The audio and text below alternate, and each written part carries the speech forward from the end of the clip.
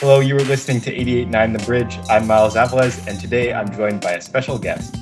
Our guest today is a graduate of MIT where he earned a degree in mathematics. He now works as an actuary for Milliman, a consulting firm that helps companies to manage financial risk. He has been a fellow of the Society of Actuaries and served as a president from 2015 to 2016. Finally, since 2019, he has also been a council member of the Mercer Island City Council. Welcome to the show, Craig Reynolds. Thank you. I'm glad to be here. So my first question for you is, what made you decide to major in mathematics? It's kind of an interesting one. I went to college probably intending to be a physics major. I was very interested in sciences, and found as I was going through physics that it's closely related to mathematics. You got to be good at physics or math to be good at physics. So I was really kind of stumbling into a double major of math and physics. But once I got on to quantum physics, I found that my brain just didn't work that way. I wasn't able to follow the science in the same way that I needed to be really good at it.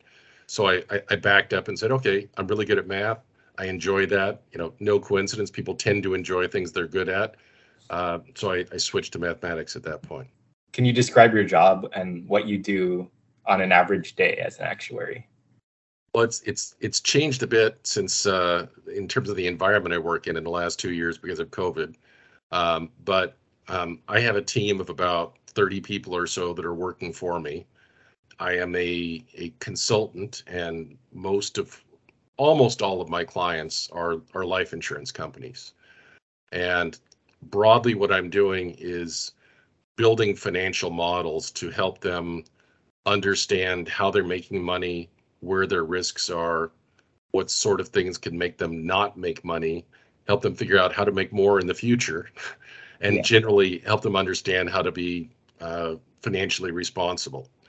It involves building a lot of complex computer models that will sometimes take hundreds or thousands of hours to run, spread out across multiple machines. So the elapsed time is not that great, but they're very fancy computer models. So on a given day, I'll probably spend, if I had to think about it, maybe a third of my time will be talking to clients, helping them to understand what problem they're trying to solve and helping them to understand what we're doing to help them.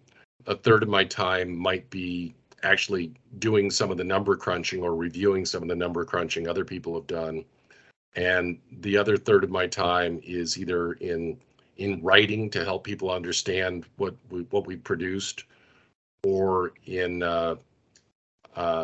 helping to develop new business. As a consultant, I've always got to find the next client and the next project. What do you most enjoy about your job? Many things. My children tell me they don't believe I'll ever retire, and they might be right, because I enjoy my job an awful lot. There are a couple of things that come to mind. One is challenge. I don't want to do the same thing every day. It's just boring to me. And so I want things that are going to make me have to figure out new things, new ways of doing things, solve new problems or old problems in new ways. And there's an awful lot of that in this work. I'm a consultant, and the billing rates we charge our clients are high. And so people don't hire us for easy work. They only hire us for challenging work. And I find that very satisfactory. The second is variety. I get to do different things and unpredictable things almost every day.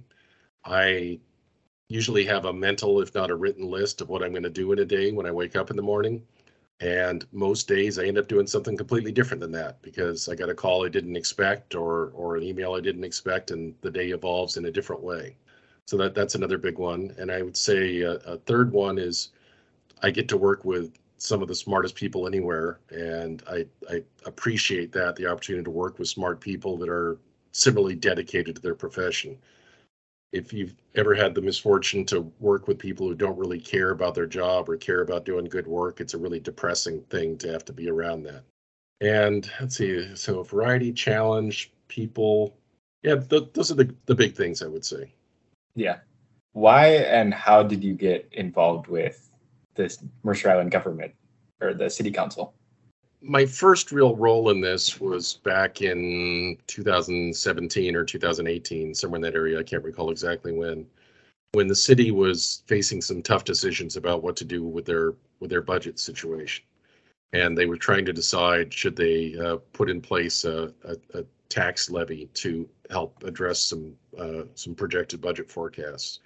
And they put out a call for citizen volunteers to work on what they call the community advisory group to help them look at the data and come up with some decisions about what the city should do.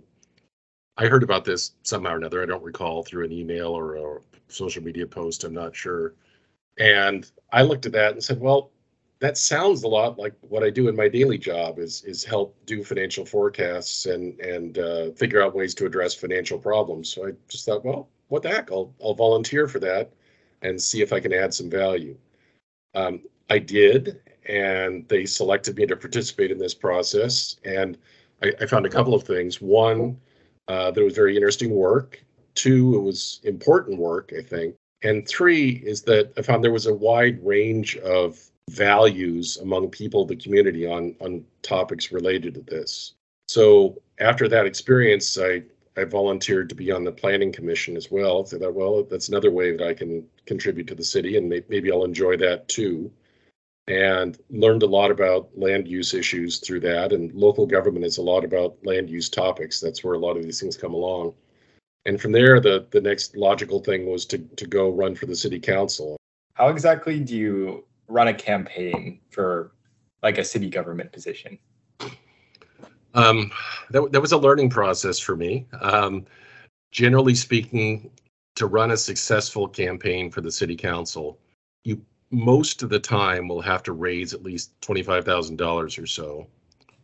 Could be done with less, depending on whether you have a quality opponent or not, or somebody that's actively campaigning, but around there. And that money goes towards a few things. One, developing flyers or mailers you can send out to the community. The second big one is probably making yard signs and things like that to go up around this community to basically get your name known.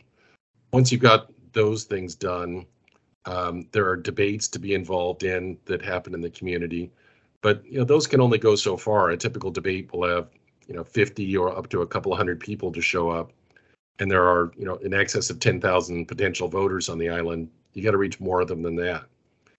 So really, one of the most important things to do is go out and knock on doors. I found I knocked on several thousand doors when I ran for office. And, just it's as simple as saying, hi, I'm Craig. I'm running for city council. Want to introduce myself, see if you have any questions or suggestions on how the city's doing, what they should do differently. And by and large, I think voters appreciate that. They appreciate that somebody cares enough to come around and talk to them. And frankly, a lot of it is name recognition. And then you get to the ballot box, they're going to say, I remember that guy. He came to the house. Didn't seem like a total toad. Sure, I'll vote for him. Actually, had a few people that lived at the end of some very steep driveways that even went further, and they said, anybody that cares enough to walk up my driveway deserves a vote. All right, well, thank you so much for talking with me today. No problem. It's been my pleasure. Stay tuned here on 88.9 The Bridge for more music and conversation that spans generations.